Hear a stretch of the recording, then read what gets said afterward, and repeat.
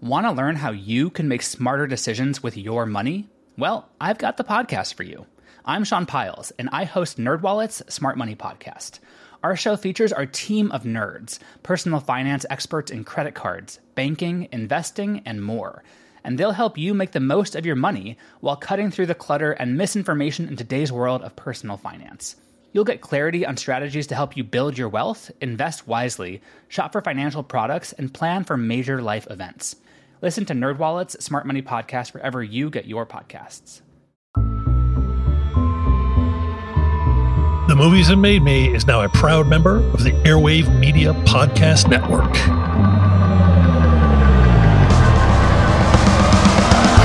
This is The Movies That Made Me with your hosts, Josh Olson and Joe Dante.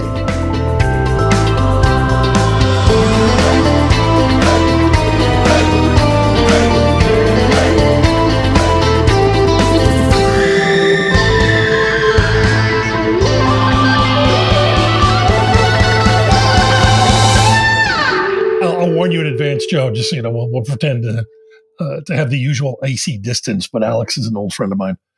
I know I'll be able to tell because you have an icy distance with all your friends. Exactly right. But Alex, I realized it like I don't know for sure. Or you're the showrunner on Wu-Tang. We right? are co-showrunners. Me and Riz are co-showrunners. Oh, okay. Yeah. And along with RZA, there you go. Excellent. How are you? You all excited about the Oscars today? You know, I have to say, I've found in making television and having two children, my consumption of all such things has plummeted considerably. That will do it. Yeah. Shockingly, it's really, you know, and then you got to kind of manage like how much you pay attention to that shit, because it's like I had to make a choice this year. You know, I'm not going to read Deadline, not because I'm a void. I just like it consumes time that like I don't know if it's worth. It wasn't a particularly great year anay, so you didn't really miss it. Try a tremendous amount. Some nice stuff, but the best movie of the year got snubbed. Which was the best movie of the year? Have you seen RRR? Have you managed to find the RRR? No. Show. No, you have to look this up. It's on Netflix. It's 3 hours long. You don't have to watch it all in one piece. But it is remarkable movie, and it is, I think, the best movie of the year. And of course, it's been completely shut out except for some song nominations. And I'm not. Joe's underselling it. I mean, I know you. It's a wild, over the top, action packed comedy, drama, action film, musical. It's. We had the director on a little while ago. It's phenomenal. There's a great thing going around Twitter of a screening of it from a week ago of Jim Cameron just nerding out all over the director at a screening. And I am not even remotely exaggerating that when I went to see it the second time in IMAX at the Chinese a couple months ago, it was the greatest time I have ever had in a movie theater. Like, when you say RRR, you mean literally the letter R? Yes, it means that is the title. It means what is it? Something in rebellion. I have no idea what it means. Rock revolt and whatever it is, but it's a period picture, and it's really astonishing. But you can't even. I mean, it's. You'll never be able to watch a Marvel movie again. You'll never. I mean, it's everything Marvel movies have wanted to be and have never managed to. Yeah. And is it English language? No, it's Indian. It's from Hollywood, and it's subtitled, but it is. I mean, I can't even begin to tell you how many. You got to trust me on this one. It's worth the effort. Believe me, it is so worth the effort. It is worth. I cannot point to an example where you've led me astray, my friend. Well, there you go. Well, that puts you at a small category. That's a great start. So I guess let's start on a high note. Our guest is Alex C., who is, I've known him forever, but I thought I'd check the Wikipedia to make sure I didn't miss anything. And I had. He's a United States Magistrate Judge of the U.S. District Court for the Northern District of California and formerly the acting U.S. Attorney for the Northern. I missed all this in our association. I'm so happy that man exists and that man is also Alex C., at least based in San Francisco, so that people can't find me. And if they do try to find me, they think I'm a judge, and they don't want to fuck with me. You know what I mean? There you go. That's good. Yeah, my guy is a professional hockey player, and every now and then I'll confess, I Google myself, or I'll do a name search on Twitter, and I get to hear about how he's like, he just scored 73 goals last month, and he's the greatest thing since sliced bread. But from a distance, you got hockey player shoulders, bro. Sure. Yeah. No. Absolutely. Hey, Joe, is there? I don't think there's not another Joe Dante out there. No, there's a Michael. Confusing. He's an actor, but he's quite a bit older. Yeah, I think he's still around. He's quite a bit older than I am. But he's not out there confusing your friends and fans. No. That stuff's so fun. Anyway, no, Alex is a great writer. He was the co-writer of the Watchmen movie, the 2018 Superfly remake, and along with this guy RZA, who's I think it's a day job for him, right? Is the showrunner on Wu-Tang and American Saga, whose third season begins in February, and we are very psyched. I've been wanting to lure him on for a while, and we are psyched to have him here to talk about the movies that I don't know, Joe, what made him? Oh, that's the bromide, yeah. Is that the idea? and I put Alex on the spot. I love when we have friends on, because it's like, when you have your some people on, when they come to us today through a PR person, you're anxious about scaring them away. So you're like, yes, tell us your 10 favorite movies. But when it's someone I know, I like to really put it to them and force them to do some work. And Alex came through, I think. Do you want to sort of describe the theme of your movies? Yeah, I think if I could paraphrase, I don't remember exactly what I had emailed you, but it's 10 movies where the experience of watching the movie, whether it was good or bad, has continued to stay with me throughout the years. And for some reasons, I don't know why. I literally don't know why. I mean, I guess some movies I don't necessarily particularly like or hate or whatever, and some of them I loved, right? But some of them I just always remember how I saw the movie. And I don't know if it's just self-examination. I do question myself, like, why do I fucking keep remembering in different parts of my life that I saw this movie, how I saw the movie, and kind of what I was feeling during the movie. And it's not always that I like the movie. Some, like I said, but I still don't know why. Maybe we will come to some answers with both your sage advice, but I truly don't sometimes. Well, that is why we're here, my friend. Well, why don't we let's just jump in. I mean, before we do, actually, we should say, like, Alex is a great screenwriter. One of the things, you've also worked with Michael Mann, which I've always been in awe of. Alex is like, oh yeah, I've done that. And you've been at this a long time.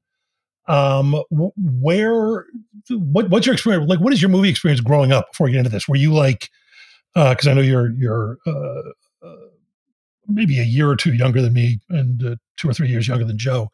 The was the theatrical motion picture experience your primary one growing up, or were you more of like a video kid? What was the? Well, my parents were, and we can get it, and some of these movies relate to that.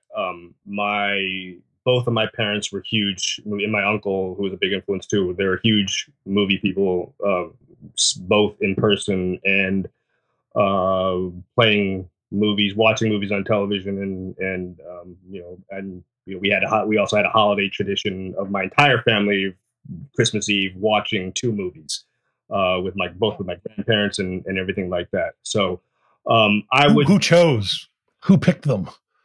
Generally, my uncle Francis. Okay. With tremendous taste in both literature, jazz, and film. A really big influence on me in that regard.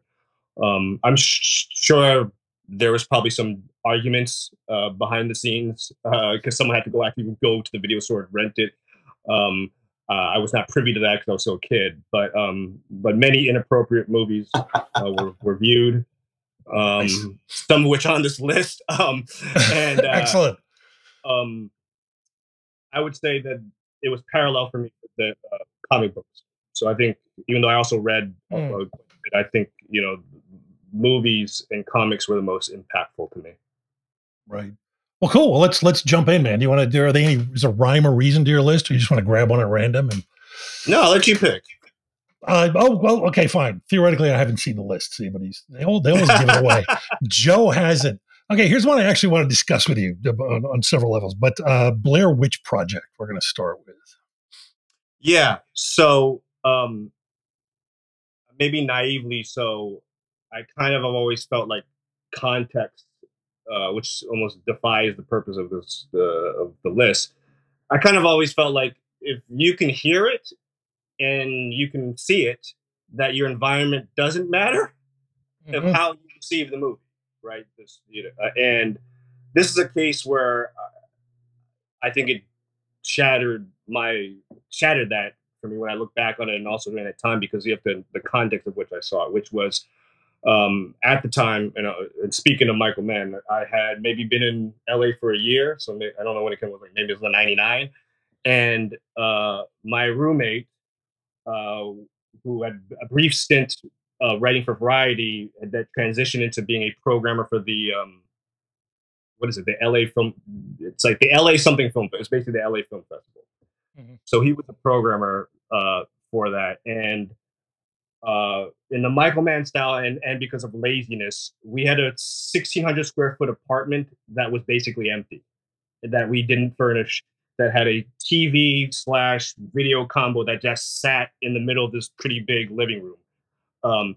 And so while he was programming for LA, he would always, I was temping at Disney at the time, and I'd come home and he'd be like, there's this movie, it's supposed to be great. Like, let's watch this. And inevitably we would watch like 7 minutes and like, this is not great, and move on.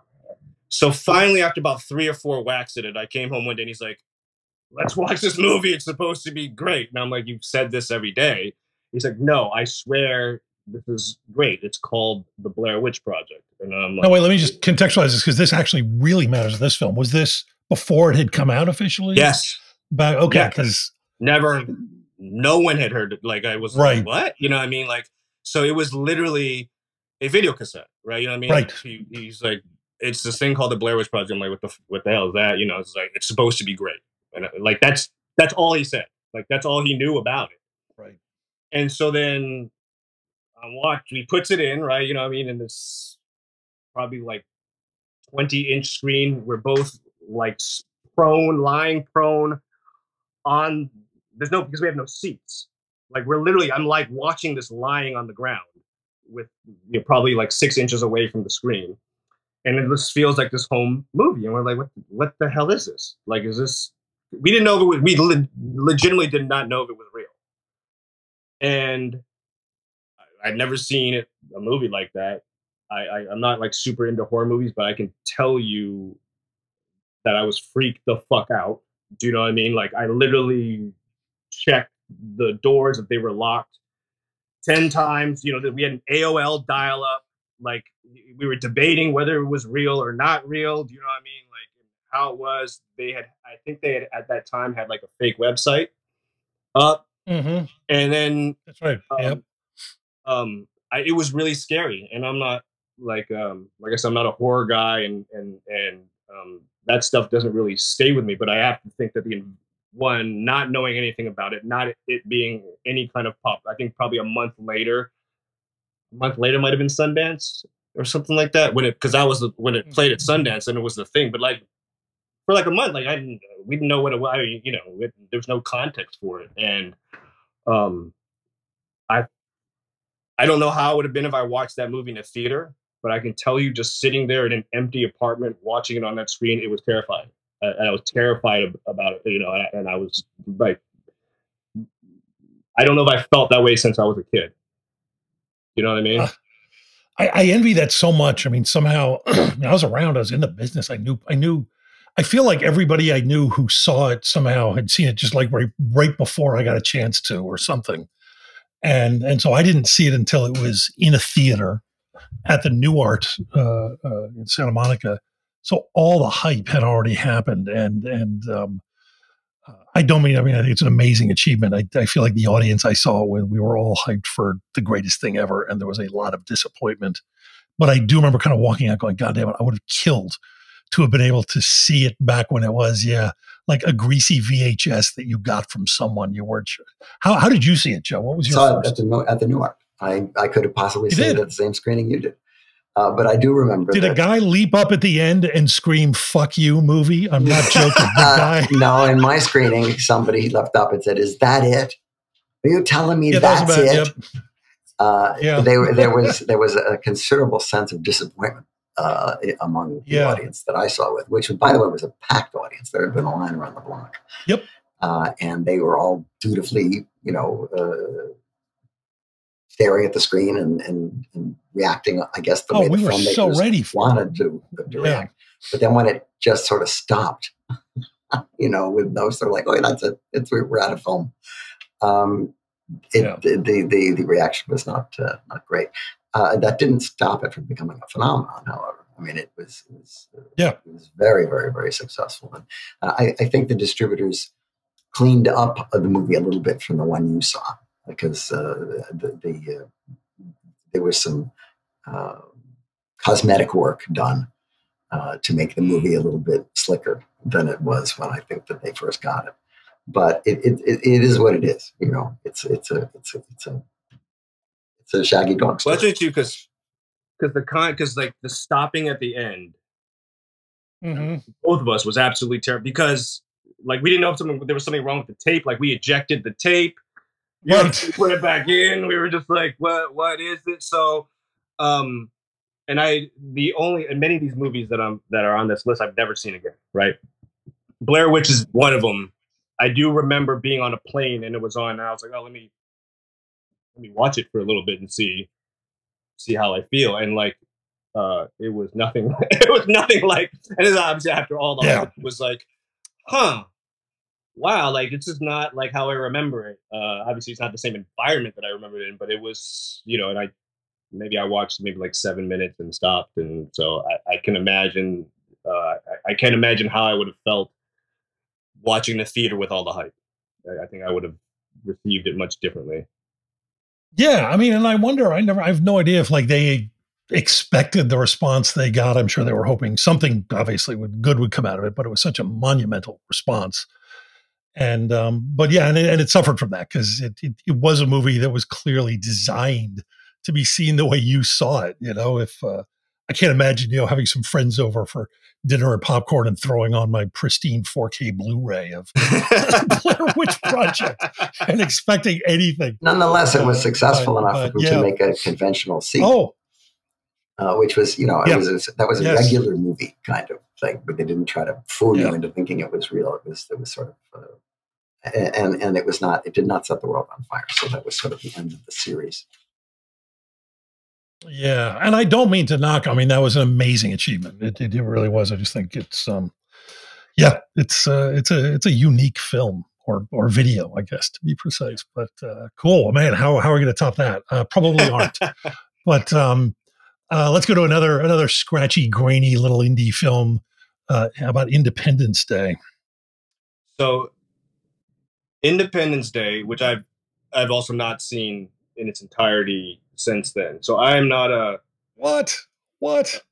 Yeah, I mean, if it's been on TNT, and I might watch a couple scenes, but I think also maybe so I'm not a big substance guy and watching anything, and I don't know what it was on this one where on opening weekend my friend convinced me to do mushrooms. Let's go see. That explains a lot. Oh, that kind of substance.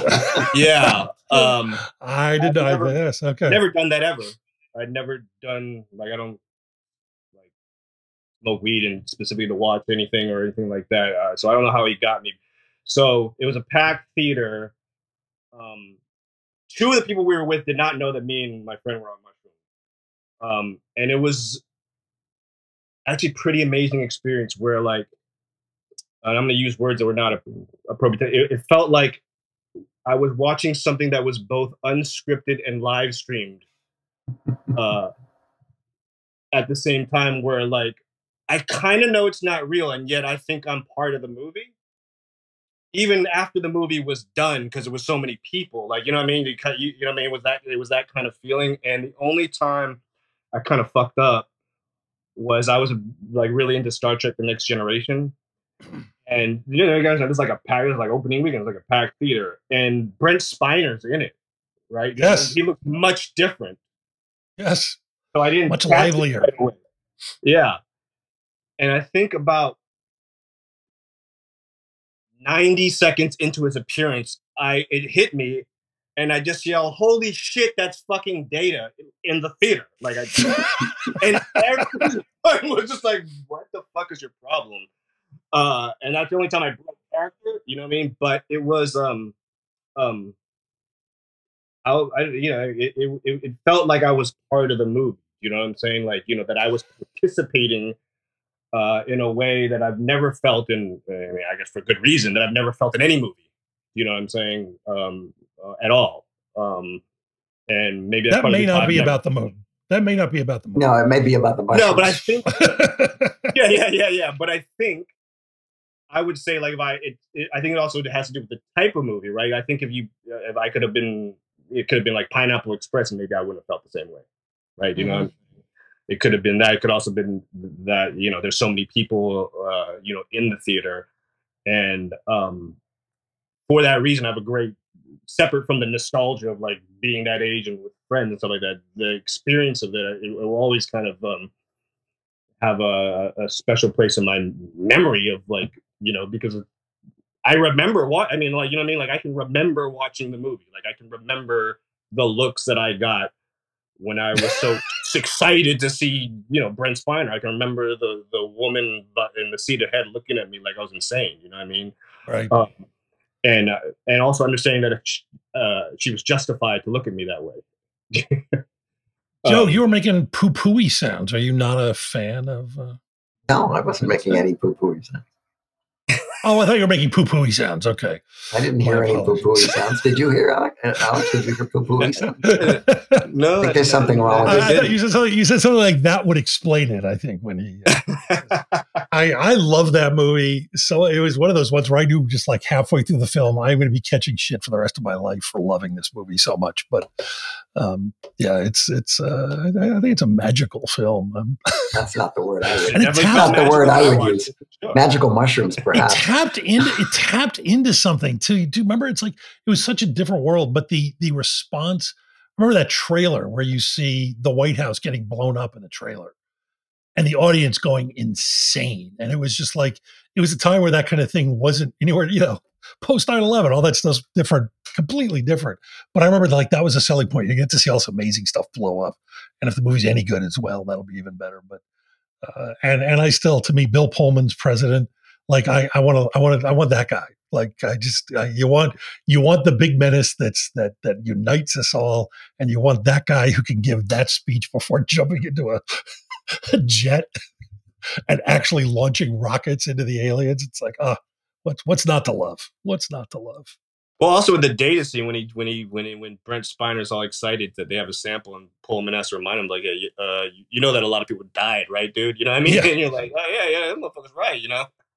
yeah. Oh no, he's so funny, Brent Spiner, and so it's so twisted, and then what happens to him is so gruesome. I love that movie unabashedly. But how about let's go. I want to hear you talk about it now.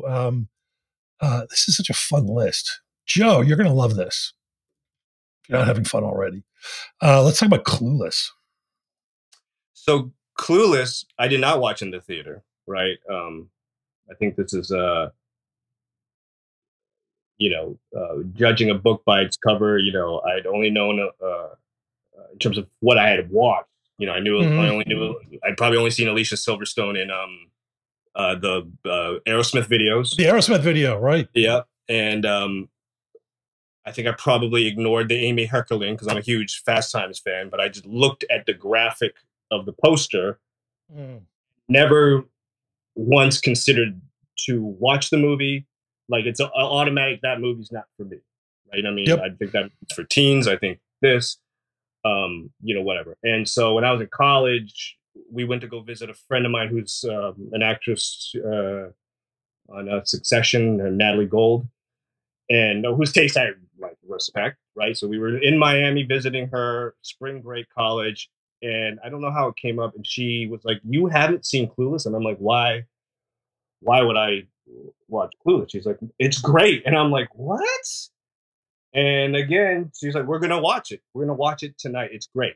And uh, I remember being crowded in her, bedroom with other people, her sister, and we watched Clueless, and I laughed my ass off. And I sort of like, there are parts of the movie that actually speak to me. I'm shocked by that. I found her incredibly charming. Mm-hmm. Just like, um, there's one scene in it that is still to this day a big source of debate that I present to people that we argue about, which I can talk to you about in a second. But just like the little details, like when, just Dan Hadad, he was so fucking good in that movie. And she was such a, he was such the yin and yang of like his gruffness against her sweetness. And like there's a scene where I don't remember if it was an apple or an orange, but like they're talking to each other and she reaches, just, it's not even part of the scene. She just reaches out the window and plucks a fruit and cuts it for him and gives it to him. Like, just like in the scene. And I was just like, what the fuck? I was just laughing my ass off. And it was actually my gateway to Jane Austen. It was well, great. I mean, yeah. It was like, what? Like, this movie's what? You know what I mean? Like, this is Emma? Like, what's, obviously I know Jane Austen. Like, Emma, what's that? You know what I mean? And my uncle, the huge, also shocking, huge Jane Austen fan. And then, basically because of Clueless, I read Emma and Sense and Sensibility. I'm not going to say that I like the books as much as I like Clueless, but it sort of opened, Clueless opened my eyes to what things that I thought might be stuffy and not for me. That's great. Something like that for me, right? Yeah. I love when that was happening. I remember when the film came out, the one I really loved because it was even more overt was Baz Luhrmann's Romeo and Juliet, which outraged all these, stuffy English teachers all across the country. And then lo and behold, Shakespeare's actual Romeo and Juliet hits the New York Times bestseller list the next week because all these kids are going off to read it. It's like, yeah. Which is that's like a good thing, right? I mean, that's like, it's an amazing thing. It's the point of it. Yeah. Hip hop became a lot like that for me, where like it opened the gateway to other forms of music that like I wouldn't have known as well. It's like, wait, what's that sample? And then and so Clueless was kind of almost like the thing. Now, the scene that I will bring up often to people, which almost is basically 100% split down gender lines of where they stand, which is, this scene bothers me. I'm not the scene, the story point always bothered me when I watched it. We talked about it actually the first time I seen the film. I'm like, hey man, does this bother you? Split down along gender lines of who watched it. And over the years, whenever I bring it up, and I generally bring it up to a group of people, I'll always almost 97% of the time split along gender lines, which is this. In the end, spoiler alert, Cher hooks up with Paul Rudd. I mean, so Alicia Silverstone's character hooks up with, I forgot what Paul Rudd's character's name, who was, for a short period of time, her stepbrother. Right. Right? I think that's fucked up. I don't care if they were stepbrothers, step siblings for a week, a month, 2 months.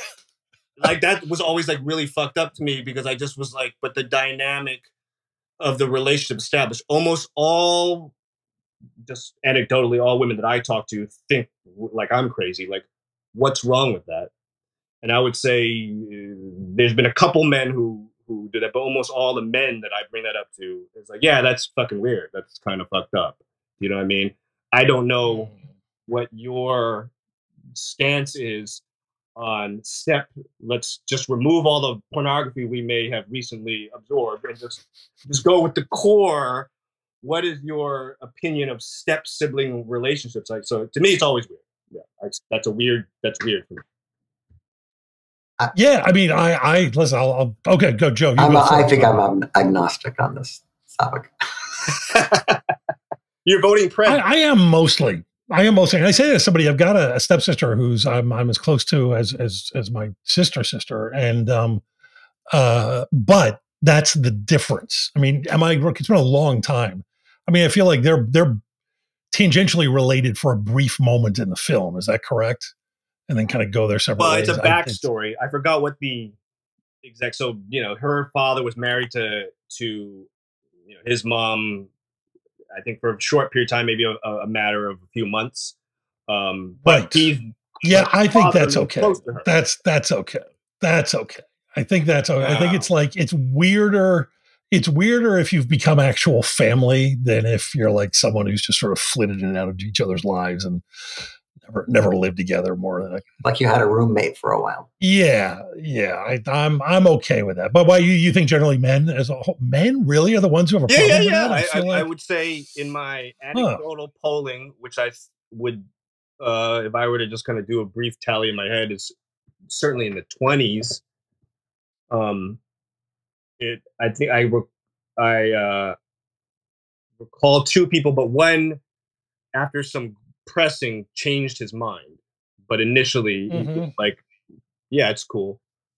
Yeah, but like 18, if I'm doing my rudimentary tally correctly, 18 out of 20 men agreed with me, and not one woman agreed with me.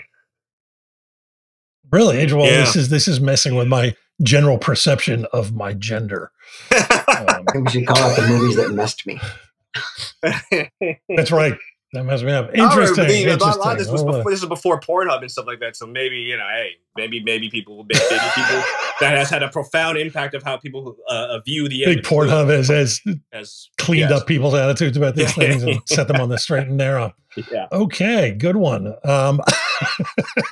So let's take a quick break and how about now for a word from our sponsor kind of thing. As you probably know, if you've listened to this show before, many, if not all, of the movies we discuss on the show are available at moviesunlimited.com. They're the expert on movies since 1978. You're going to find thousands of titles to choose from. I mean, thousands and thousands, including most, I believe, all of the movies that Alex C. is talking about this week, as well as classics, hard-to-find titles, and new releases, too. Buy your favorites at moviesunlimited.com. You'll find classics, imports, hard-to-find films, and, of course, new releases, too. The prices are great, and the choices are endless. Own the titles you love and enjoy all the bonus features you just don't get elsewhere. Go now to moviesunlimited.com, the movie collector's website, where shipping is always free on orders over $50. And let's talk about a movie that I think just separates the ages, because I don't know anybody over, let's say 40, who can stand this film, and everybody I know under 40 or thereabouts loves it. You're a fan of the Goonies? The Goonies? Gigantic fan. And again, no, but I think even without context, I would have loved it. But so my dad's friend owned the Grand Lake Theater in Oakland. And we were visiting him, and my grandparents lived in Oakland, so I think we were spending the day there. And then the guy's name's Alan Michon. He said, "Oh, there's a sneak preview of a movie that I think, you would, your son would like. Do you want to go see it?" Right? You know what I mean? I don't think I'd ever been to a sneak preview ever. You know what I mean? And it was like, okay, well, what's the movie? It's like, well, it's called The Goonies. I'm like, the Goonies? Like, what's that? Do you know what I mean? And I think you'll like it. Like it's really cool. It's like there's kids in it, and and it's fun. Like that's kind of just basically what I knew of the movie. And my dad was like, you want to go? And I was like, okay, you know what I mean? And again, it was like love at first sight. You know what I mean? Like, because I didn't know what it like. That's what I'm telling you is all I knew about the movie. There was no like posters or anything, or if there was, I never saw it. Like I literally didn't know what it was. And then to see, I think the kids might have been a little bit older than I was when I watched it, but certainly around the age. And it was like falling in love. And then you double that down with like I'd never seen an Asian kid in a movie like that. You know what I mean? And I was like, oh wow, like I'd never seen that either. And And I knew right away that the movie was not going to talk down to me because Chunk curses in the first.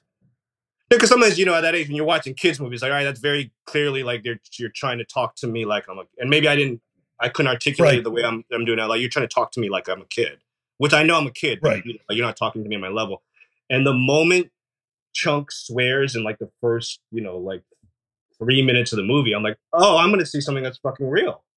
Like, that's real to me. Do you know what I'm saying? Just with like the act that, because I don't know if I'd seen a kid in a movie swear at that point. You know what I'm saying? When he's like watching the police car and he's like on the window and crushing the thing. So like, just setting the table, those two things, then you just, the movie, because even the outsiders, like, I don't remember them talking like that. And then that, in my mind, I could go period on that. Right. You know what I'm saying? Like, that doesn't, this today. Do you know what I'm saying? Like, they're playing video games. They're doing things that I do as a kid. Do you know what I mean? And then they happen to go on this adventure. You know what I mean? And so, I think not knowing anything about the movie probably contributed, but I think even if I did know it, I would have received the movie the same way. And I sat. And isn't that the Troy? The Asian kid it's the same guy who played Short Round. He was just nominated for best actor, best supporting actor. Who just. That's right. Yeah. He'd been in Spielberg's Indiana Jones movie. Yeah, he was. Yeah, Short Round. Yes, that's right. So finally getting the recognition he deserved for Goonies. Well, the funny thing, and also racist. So the funny thing, but also racist. Yeah, when I went to college, people, because I went to like a art. I went to Emerson. People thought I was him. Oh no! Yeah, no, like legitimately, not to fuck with me. They're like, "Hey, man, were you the dude in Indiana Jones?" I'm like, "Nah, man." You know what I mean? Like, and I would get that. I don't know. I would say often. It was not uncommon for someone to like sincerely walk up to me, like as a fan, and ask me. Right. You should have said yes. You would have got a lot of dates. I was like, "Nah, man, that ain't me." You know what I mean? And so, I'm, like I said, I remember while I was in the balcony, the first row on the balcony, and I just remember like leaning on the rail and like just enraptured by the movie, in love. Yeah. It has a huge fan base because it's kind of it's like a high-tech Little Rascals. You know what? Yeah, kind of. Yeah, I see that. I've got. You just reminded. You're going to love it. I don't know if this is one of the greatest racist recognition stories you're ever going to hear. All right, let's do it. So I made my little horror film Infested, and one of my oldest friends from college named Rodney Wittenberg was the composer on it. He did our beautiful score, and we went to this film festival in the Hamptons with the movie. And Rodney is a black guy with dreadlocks and glasses. And he's large and he's very dark skinned and he looks nothing like Elvis Mitchell.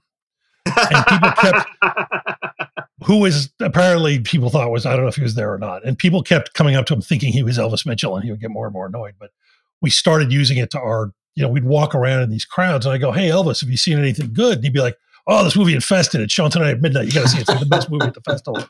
But he, he's a good guy. He's good, but it really annoyed him because he looks nothing like Elvis Mitchell. So he's got dreadlocks. He's black. He's got glasses. And then a couple months later, he was out in LA visiting me and we were having dinner and he was a few minutes late and he came in and he had been laughing so hard. I was like, what is it? He'd come out of his hotel. I think in the lobby, he'd seen Elvis Mitchell sitting at a table with somebody. And he thought, "Oh, I'm going to go up, introduce myself and tell him this story and he'll think it's laugh." And he walks up to the guy and he goes, "Excuse me, Elvis, I need to tell you." And the guy turns to him and goes, "I'm not Elvis Mitchell."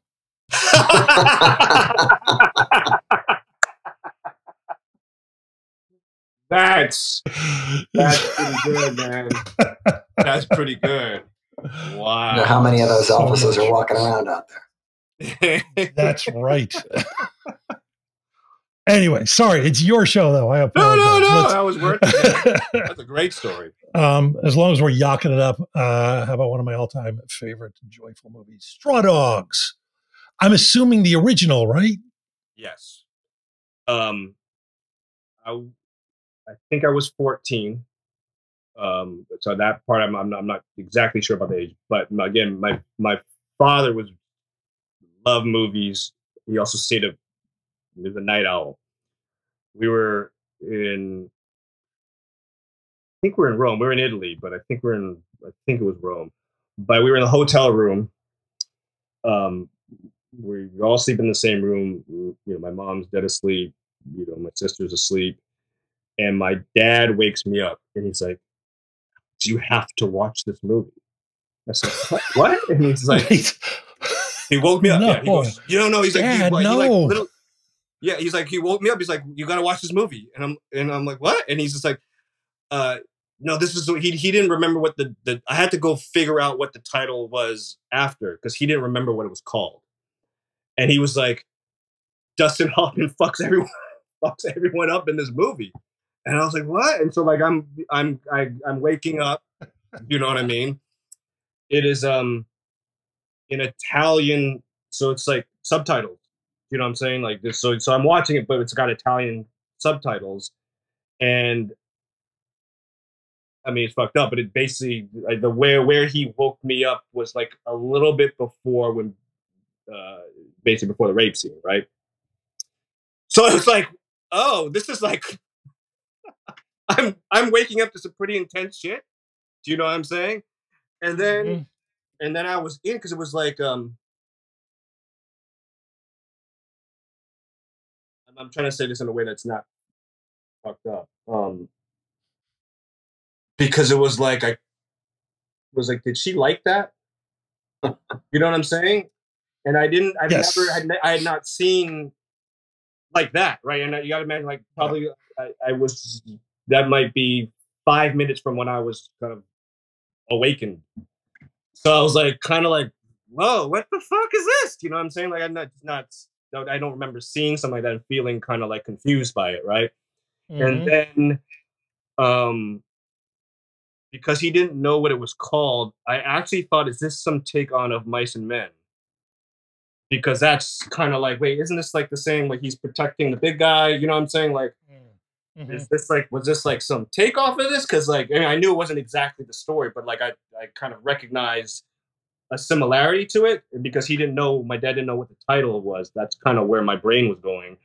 And then I was like, oh, if this is like of Mice and Men, like, they really took liberty on this motherfucker, because he's wilding out. And I just remember, like, kind of again, being now, like, first it was kind of like I wasn't on where my dad was, right, in terms of excitement, and he knew what was going to come, right. So like I kind of was already like, I was sort of like, I'm not, and he's kind of filling me in, like, no, this guy Dustin Hoffman's like a geek, and these guys keep fucking with him, and this and that, and I'm like, all right, so I'm kind of catching up to the story, and then I really only caught the movie from there, and then the end, and I'll just remember, like, at a certain point, like, we were just watching it together, an interesting but very positive shared experience with my father, you know what I mean, watching this and watching kind of the ingenuity of Dustin Hoffman, and rooting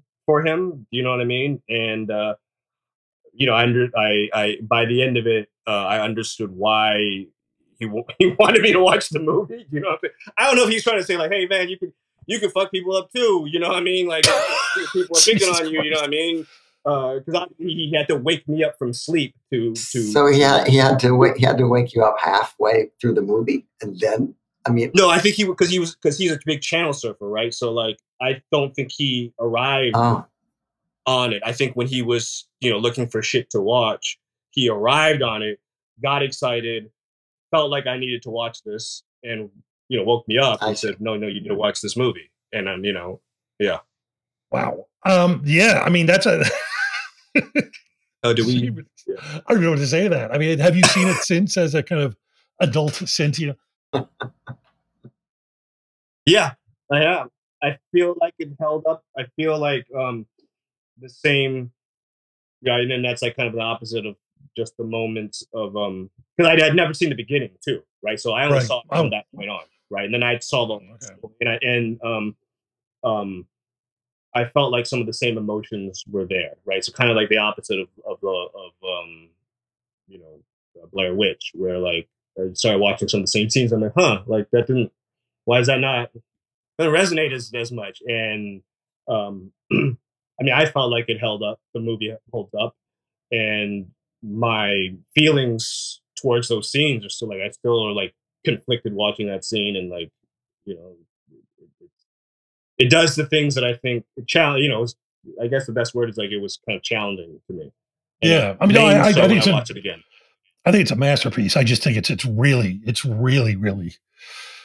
very dark and disturbing. And I feel like Sam Peckinpah is revealing even more of himself than he thinks he is, and or even wants to. But and I've heard of. I mean, he has said, you know, he had said in interviews that Dustin Hoffman's the villain in that film, which is an interesting way to look at it because he's deeply fucked up.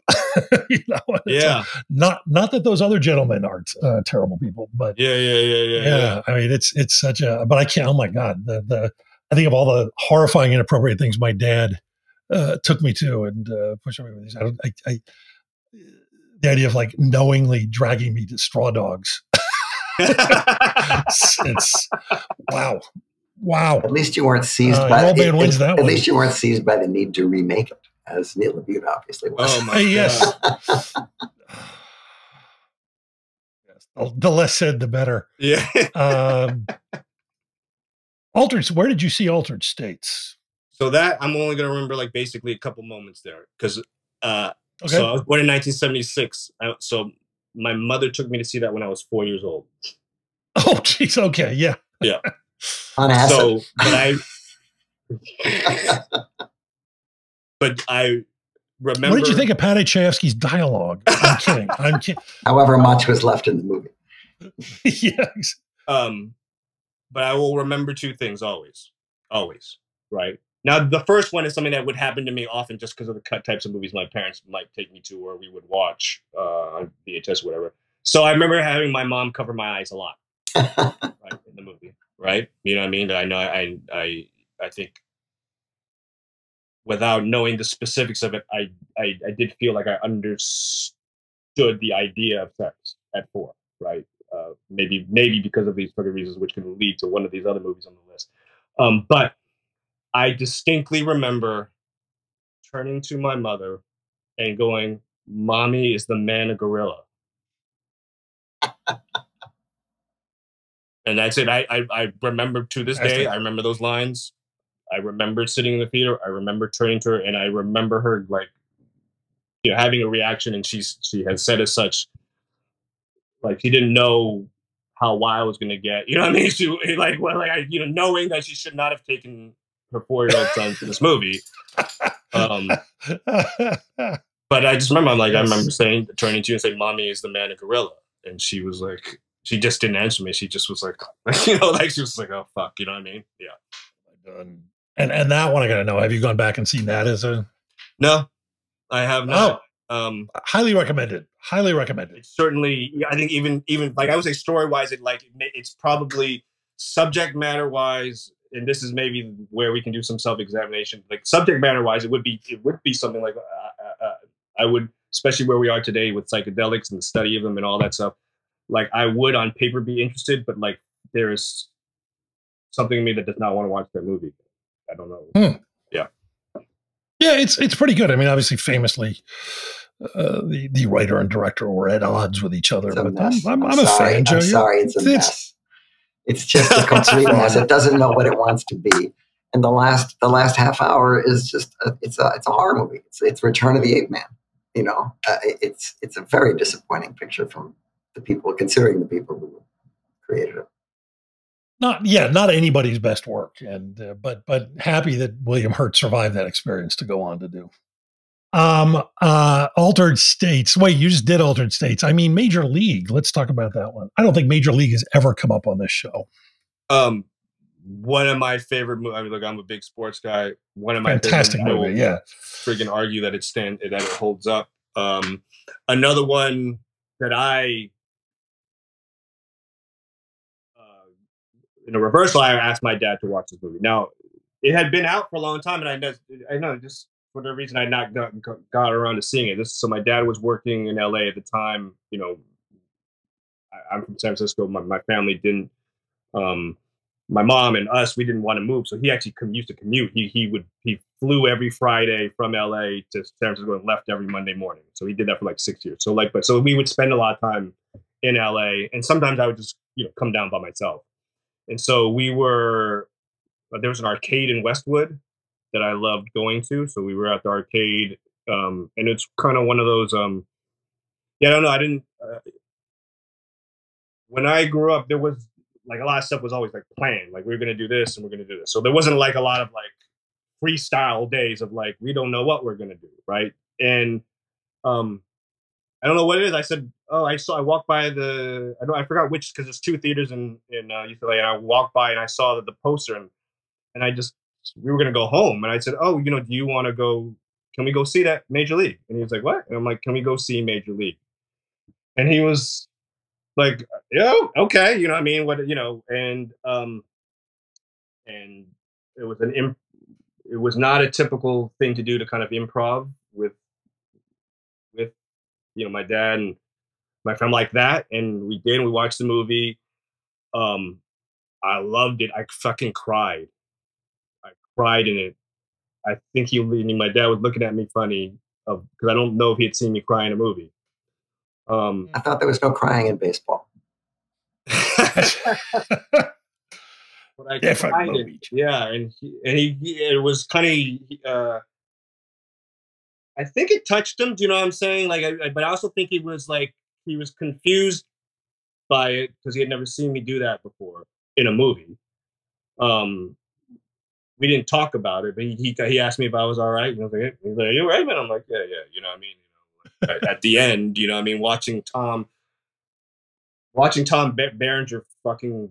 First of all, like I didn't call. I did. I'm like, he bunted. I'm like, what? He bunted. You know what I'm saying? Like, first of all, like, because I would have never saw that, right? You know what I mean? And every guy that I wanted to have a moment did. You know what I'm saying? Like, everyone, Willie Mays Hayes, Pedro, they all had. Corbin Burnson had his moment, and it was all moments that I believe. I remember watching it, and I appreciated. To me, that I believe they could get into the playoffs. Do you know what I'm saying? Like, because there's so many sports movies, like I don't believe it. You know what I'm saying? But the way they did it, like I'm like, oh, I buy that. I buy that. I can believe that they made the playoffs, and then now they're in the playoffs. Fucking Tom Berenger's gonna bunt, and I started crying as he's running down the bases. My dad's looking at me like, my dad was a sports guy too. I've never seen him cry during sports. I also never cried during like an actual sporting event. So for me to be watching a movie about a team that I'm not even like I'm a Giants fan. I'm not an Indians fan. I think it puzzled him, but he also was like, dude, you're right, man. I'm like, yeah. And, That's great. And it was, I love that. I've never seen it since. I kind of, you're making me want to go back to it because elsewhere, we just watched. I doubt anyone would argue a even better movie written by the same guy. We just watched The Sting the other night, and just there's something about his tone when he's working. David S. Ward, because Major League kind of has that. It's joyful, it's fun, but there's a bit of an edge and a bit of darkness to it, and you care about the characters, and but no, Major League is wonderful, and Charlie Sheen, of course, is great in it too. So it holds up. I've seen it many times. Yep. I will. The movies on this list, many movies on this I've never watched again in their entirety, and this is one that I've watched many times in its entirety. You a fan, Joe? I'm not a big sports guy. But have we met? You can't pay me to go to a sporting event. My problem. Wow, I was surprised to hear you say, because I figured you'd be even more like this than me. My problem with sports is that is that they're not like movies. It's like I don't care 9 times out of 10. Most of the time, you go off to a baseball game or whatever, and it just lays there and stuff. Who cares? But in a movie, you're so invested in these characters by the time of the event. It's not about the.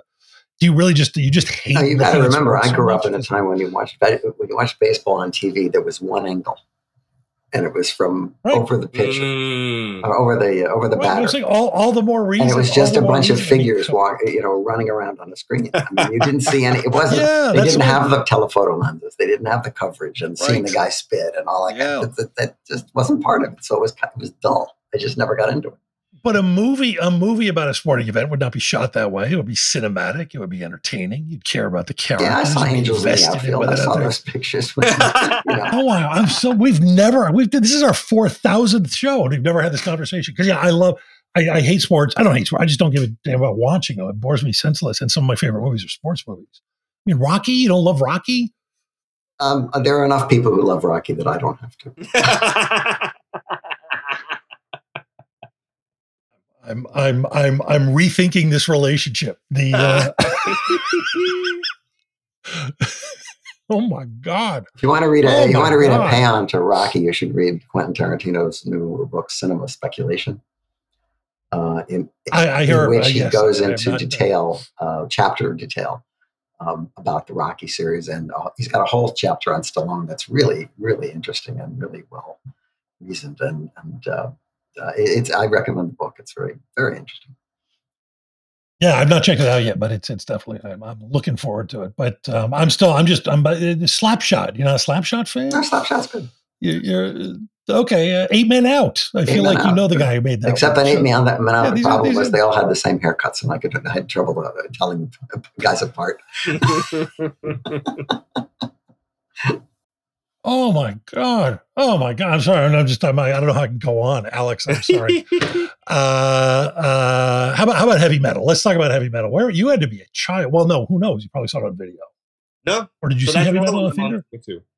Your mother took you to heavy metal. Yes. So this is no one did not. You think she had any idea what it was? No. How could she not? So this is again falls under the umbrella of inappropriate, but I think forming shit that my parents took me to. I mean, on a real quick side note, like if my thing was if I got good grades in school, I got to stay up and watch Miami Vice. Right, which is like, is that counteracting the doing good in school? So my mom thought heavy metal. Let me just very briefly, I'm going to describe the movie poster that you would have had to have walked by. There's a barely clad woman with enormous breasts riding some sort of giant lizard creature. She's got a sword up in the air. Her hair's flying everywhere. She's blonde. And it says a universe of mystery, a universe of magic, a universe of sexual fantasies. Maybe she wasn't the type that reads posters. Oh, clearly not, right? Mom, Alex, oh my God, I want to go back and rescue you from these parents. By the way, if that wasn't the case, we might not know each other. He wouldn't be here. I know what I'm saying. And yet it worked out. Yeah. This is my thing. This stuff, people worry about this shit so much, and look what happens. It's okay. It's going to be okay, people. So I think it was 5. I remember, so here's the other part of the memory, right? So what I remember even more distinctly is this. So my mom had explained to me later, as old enough to understand it, she thought she was taking me to an animated movie. She did. I don't think she, as Joe said, I don't think she read the poster. That was an animated movie, though. You can't take that away from it. And by the way, I'll say at that point in time, the notion of an animated film that was for anything but children was, at least had been. It was unusual. That was pretty. Yeah, it was unusual. It was unusual. Fritz the Cat had already come out, but it would not. Your mind wouldn't immediately go to that. You would assume that it was just a kids movie. So yeah, a kids movie about a universe of sexual fantasies. Absolutely, perfectly normal. So I forgot what the theater is in Chestnut Street in San Francisco. I remember that.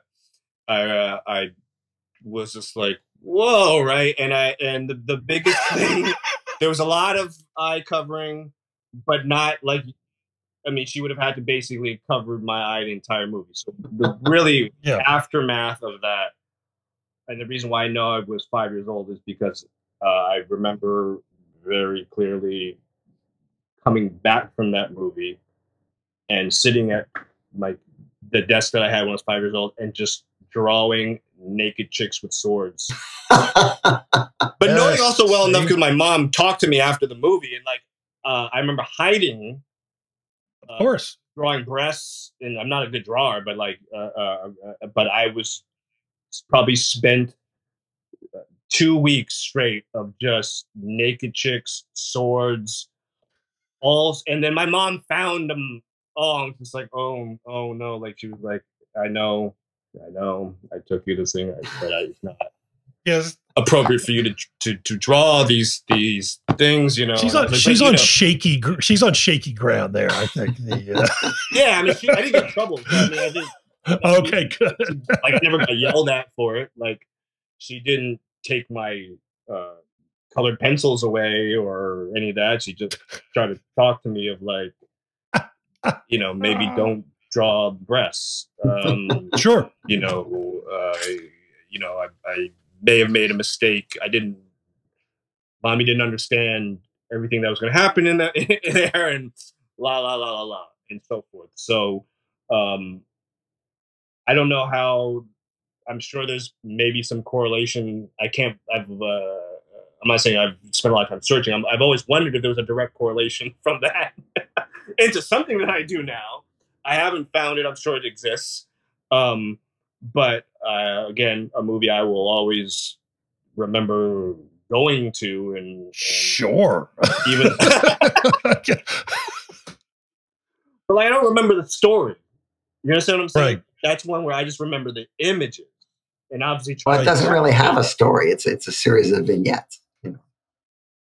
But they're all little. I like it all. I just what was the swords and naked chicks and Pegasus and that kind of stuff, and just trying to replicate that imagery myself to varying degrees of success. Right. Very healthy. The closest I came to that, I was a child, and my dad and my stepmom took me to. I think it was a double feature, and the second horror film, you know, I was like 7 or something, was a movie I had to recreate all this and figure it out and go back and I would not remember the title of the film if I had never found it. It was an Asian film called Killer Snakes. Pretty obscure. Do you know this film, Joe? It's about a guy who's basically a janitor in a house of ill repute, and none of the prostitutes will give him the time of day, and so he starts killing them with snakes. But like it's just wall to wall naked women, and about half an hour into the movie, I remember my dad made my stepmother take me home. So half an hour? That's 15 minutes too late. You know, maybe they'll stop taking off their clothes once he starts killing them, I think. But wow, that's pretty impressive. Well, we have 2 more to go. Let's talk about this one first, and then we'll go on to one I think is sort of appropriate to your current station, Alex. Well, let's talk about Zodiac first, man, because I also just, I don't know what your circumstances were. I knew you were certainly old enough to actually appreciate it on its own merits. So that was a movie I remember sort of enjoying the first time I saw it, and then feeling compelled to go back to it again. And literally every time I see it, it's just one of those movies. It's not like Seven that just knocked me out the first time I saw it. Every time I see Zodiac, it reveals itself as an even better movie than I thought it was. Mm-hmm. It's always better than it was the time before that. I mean, I think it's a masterpiece. But what was you saw it in the theater, I assume? Were you Yeah. I think you would appreciate it more, actually, if you had some of my context, which is born and raised in San Francisco. So you understand, when we grew up and it was trick-or-treating, the Zodiac killer is going to come kill you. You know what I mean? Like the Zodiac. Sure, yeah. So we just grew up with the Zodiac killer in mind always, right? Because they never caught him. Right. And, you know what I mean? We're in the area, and it would just be like this thing of like, you know, he's supposed to come back this year and kill all the trick-or-treaters. Maybe you want to stay home, all this stuff. So it was like a running thing always growing up with kids, right? I'm also, well, before I get to that, so the other part, I knew her. We were not friends, but my classmate was Margot Graysmith, who was Robert Graysmith's daughter. And so, that gets, Margot's dad wrote that book on the Zodiac. And I'm like, really? You know what I mean? So then eventually I read the book when I was in middle school. I don't know if I was like 7th grade, maybe 7th or 8th. That book terrified me. I slept with my baseball bat for like 2 weeks after that. I literally slept with my baseball bat that the book terrified. So I knew the book was bad. So all these years later, they're going to do the Zodiac movie. And I'm like, all right, well, I got to go see this. And Fincher's going to do it, whatever. And I was living in Long Beach at the time. It was the opening week, but no one was there. It was, I mistakenly saw it at night. And it was like me and like 2 other people. And I'm also a little bit of a San Francisco snob. Like I hate, just when the city gets treated like a backdrop, like, okay, in this movie, the Golden Gate Bridge is going to collapse. This movie, the Golden Gate Bridge is going to explode, except this time it's mutants. It's like, all right, whereas no one's ever, I think since then, but at the time, there was not a lot of people who captured the character of the city. Mm-hmm. So, one, having been I won't say an expert, but a little bit of growing up with the Zodiac and a bit of a nerd and knowing the book. And now being in the business, having a higher level of understanding of filmmaking, and really, really appreciating the fucking level of detail that David Fincher put on this movie. That and there are details there that only people who grew up in San Francisco would know. Like, holy shit, he just did the North Point Theater. Oh, that's the original Joe's. Like, things that actually, look, if we're just keeping 100 outside the authenticity, like, it has no effect on the scene itself, right? There's no, sure. It's not like any part of the dramatic telling of the scene. I can't imagine how much money those things cost. Like, I'm just giving you 2 examples, but I would see everything and so appreciate it, but also know, like, 0.5% of the people are going to catch that. Literally 0.5, if not less. But here's what I'll tell you. As somebody, I've noticed this in other things too, and I'm not from, I've spent time in San Francisco, but I'm certainly not doing that with the film. Here's what I am doing, and I'm doing it probably more the second time I'm seeing it, even more the third time. I'm going, there's literally no way whatever the hell they're doing right here isn't completely accurate, because it's so detailed. And it goes to this just deep authenticity in the film that somehow you can tell. I've never been to this location, but I guarantee you that restaurant had those placemats in 1972. There's no way they wouldn't have, because it's so meticulous, and it creates an environment to the film that is part and parcel of its greatness, I think. So I think that, it's amazing when you can be part of that and when you can actually recognize it.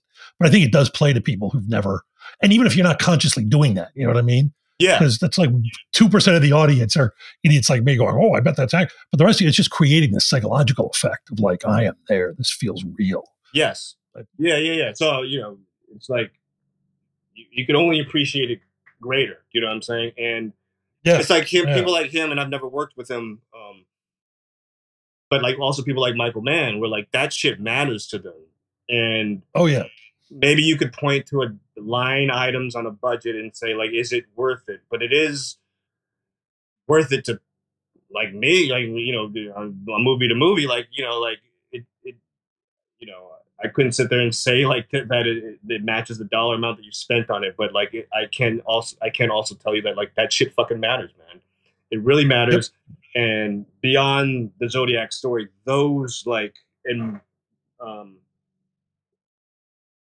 think if I watched that in college, some of the stuff I would have nerded out on, but I would have been incapable of appreciating the level of detail of that film had I not been working in the business at that point, right? So I think it was like this kind of nexus of, of at that time working in the business, knowing the subject matter, being from San Francisco, and just like, holy shit, like this is like, I can't, I appreciate the filmmaking of it. It was like an appreciation of the filmmaking that like I had not, that was so specific to me, even though like, you know, I'm not a fucking serial killer or a detective or anything like that, but it was I just remember like watching it and just fucking like appreciating the frames. Do you know what I'm saying? Like, and I yeah.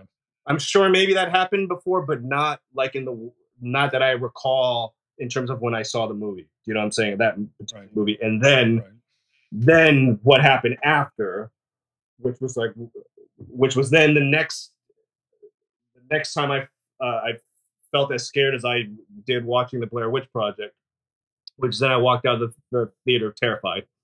And I go home, and you know, in Long Beach, you know, not a lot of places have AC, so our home didn't. We had a big fan, and you know, all the doors had to be open. And I gone alone. My wife was at home, so she's like, "What's wrong?" Like, I was like kind of freaked out, right? And I just immediately started locking every door, right? You know what I mean? And so our bedroom had these like big, you know, glass doors that, you know, but it was like an older home, and so it's an older door, and so I turned to lock the door, and the lock just fell apart. Like, oh no, just like fell apart. Like I just watched a serial killer movie. I'm terrified, and now the lock to this door to our bedroom had like literally like it never done it before. It like fell apart. She's like, "What's wrong?" I'm like freaking out. And we're staying in a motel tonight. Luckily, I had worked actually at a my high school weekend job. I worked at a locksmith, so I had a rudimentary understanding of how to put this lock back together. Oh, nice! And I had such relief of making that lock work, because the movie left me terrified for not just the story, but again the attention of detail, making you how it made me feel. And I think, you know, obviously as we're talking about, all those things contributed to it. And yeah, I think I just really appreciated that movie. Yeah, no, it's amazing. You've got to be a fan, right, Joe? Oh yeah, it's a great movie. I mean, and tell me I'm wrong, because it hits me as we're sitting here marveling at the authenticity. Am I incorrect? However, when they go to see Dirty Harry, the movie theater that they shoot inside is actually in Westwood. Well, a lot of Dirty Harry was shot in L.A. and on the Warner backlot. There is stuff in San Francisco. No, I mean when they're in the theater, or in Zodiac, and they're watching Dirty Harry, which is about the Zodiac investigation. They walk out into the lobby of the theater, and the theater that the characters in Zodiac are in is actually, not the Avco, it's the one, it's right in the center, it used to be at least, of Westwood. Nothing? Nobody? I don't remember. No, I mean, I just remember him when he walked outside, it was the North Point Theater. Like, it was literally. Yeah, when he walks outside. Yeah, when they're inside and he has that encounter with the guy, it's that. That I couldn't point out one way or the other, to be honest with you, even though I've been in the North Point Theater, yeah. And then I have to ask, if you're from there, you spent time studying this. I have my own theories. I'm nowhere near as informed on it as you are. It's Ted Cruz, right? No, I thought it was Ted Cruz's dad. No, he killed JFK. Oh, that's right. Which understandably would, growing up in that household. The Ted Cruz crime family. Exactly. Well, let's go out of what I thought. Let's do this because it's thematically apt, considering the fact that you are co-running a show about one of America's premier hip hop groups, a movie about another one of America's great hip hop groups, Fear of a Black Hat. So this one's a little bit of a skew from the topic list, but I really wanted to. This was one. I don't know why people don't talk about this movie more. This is one that, like, I tried to will my friends, and I tried to will it on them, and some of them, like, so, like, I not really heard about it. I would see it at, like, Tower Records. And again, kind of similar to Clueless, because of the way the poster looks, like, I was like, what the hell is that? You know what I mean? Like, it was very dismissive of it. And I think I had read in an article that basically that movie was it was like Spinal Tap. I'm like, what? Do you know what I'm saying? Like that? Do you know what I mean? Like what? And then I took a little bit of a closer look, and I still didn't like buy it, right? You know what I mean? And then it was like on sale for like $3.99. You know what I mean? And so I was just like, you know what? Fuck it, right? You know what I mean? Like I bought some CDs, I bought it, and um respectfully, right, of the genre, like I thought I was gonna love CB4. No, I just did. I just thought like, oh yeah, because I can see clearly this is a parody of NWA. Like I could see it, right? You could see it in the poster, right? So like that, like I understood. Mm-hmm. I didn't looking at the box of Fear the Black Cat. You like it doesn't evoke that. Do you know what I mean? Like, and so like I had to be kind of convinced to give it a shot, and like so that movie was what I thought CB4 was going to be. Mm. Do you know what I'm saying? I was like, oh, like this is the movie I was looking for. Do you know what I mean? Right. And again, just laughing my ass off. The funniest line to me in that movie is when Casey Lemons is like, they're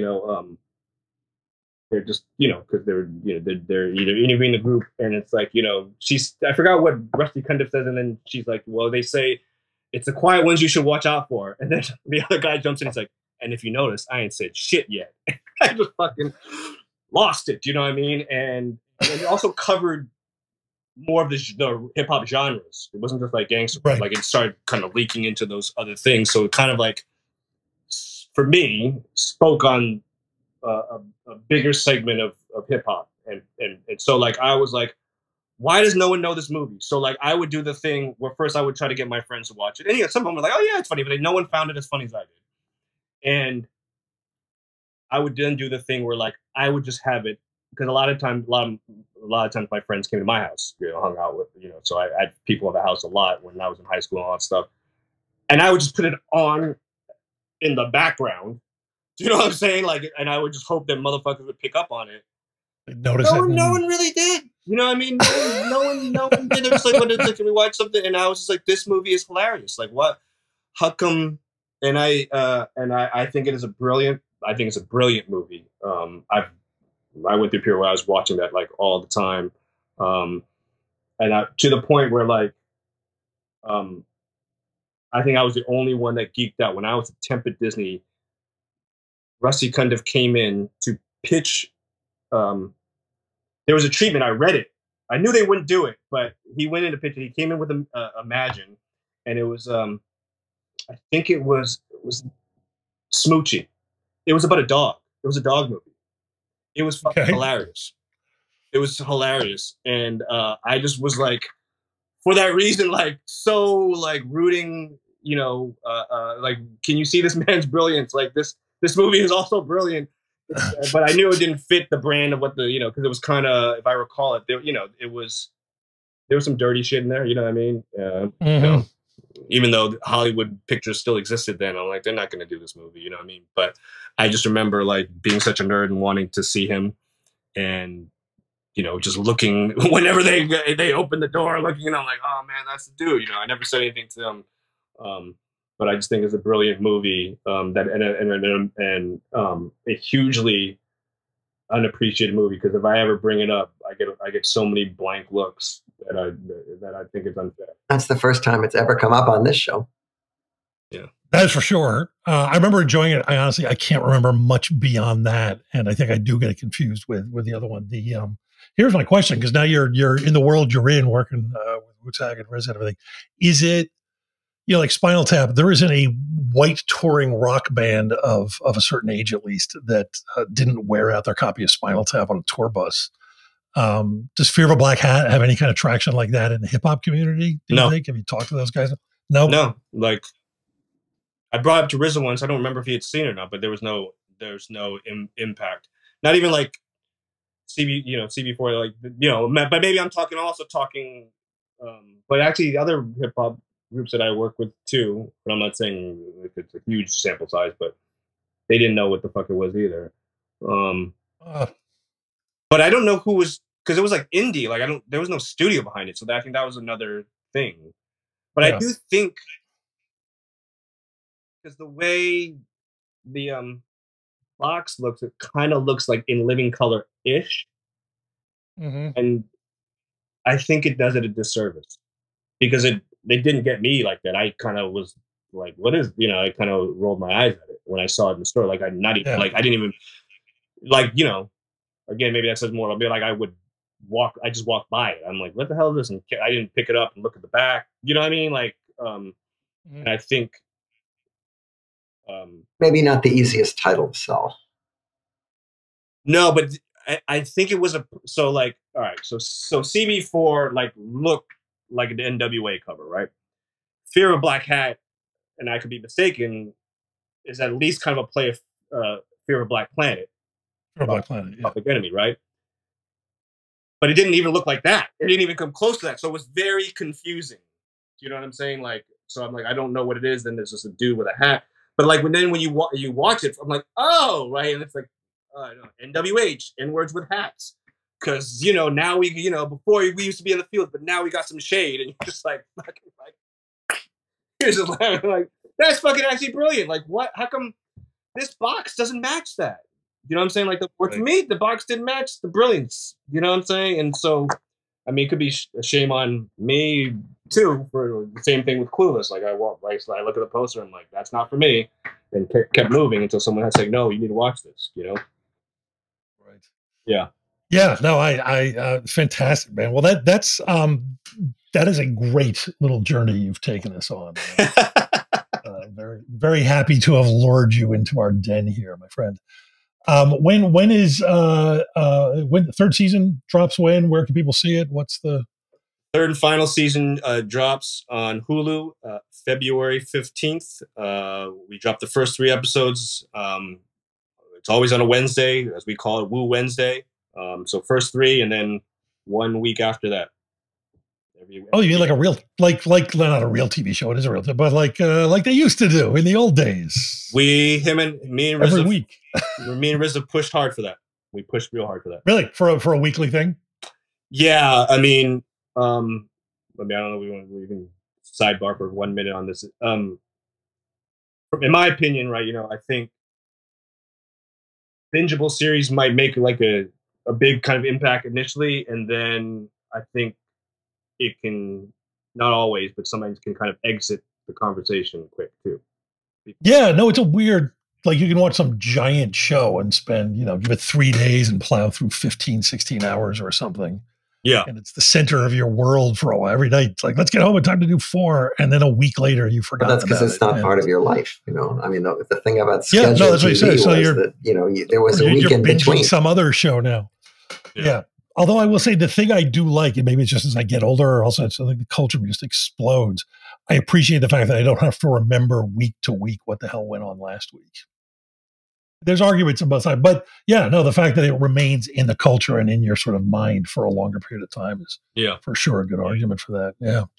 Well, cool, man. Well, listen, good. Best of luck with this season as well. We're looking forward to it. And thanks, Alex. Thank you for coming on. No, thank you so much. Yes, it was a pleasure. We need to have your parents on and talk to them.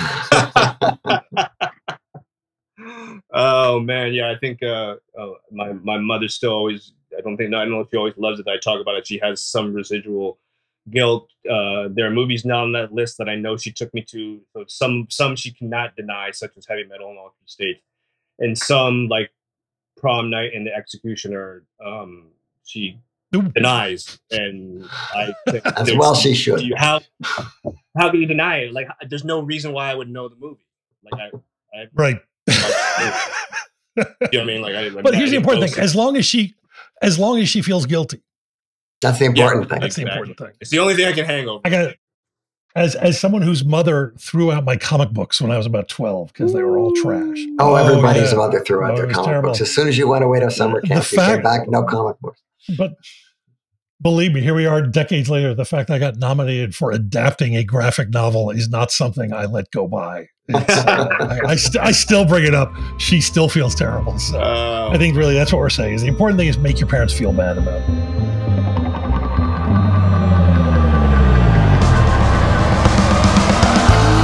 The Movies That Made Me is the official podcast of Trailers from Hell, the best damn movie website there is. Our engineer is the composer John Barrett, who also transmogrified, produced, and created our theme song. We are proud to be part of the Airwave Media Podcast Network. Learn more at airwavemedia.com. This is Josh Olsen for The Movies That Made Me.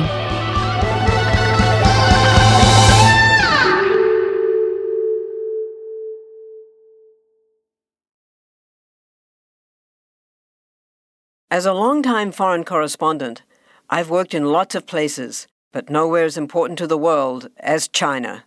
I'm Jane Perlez, former Beijing bureau chief for the New York Times. Join me on my new podcast, Face Off, U.S. versus China, where I'll take you behind the scenes in the tumultuous U.S.-China relationship. Find Face Off wherever you get your podcasts.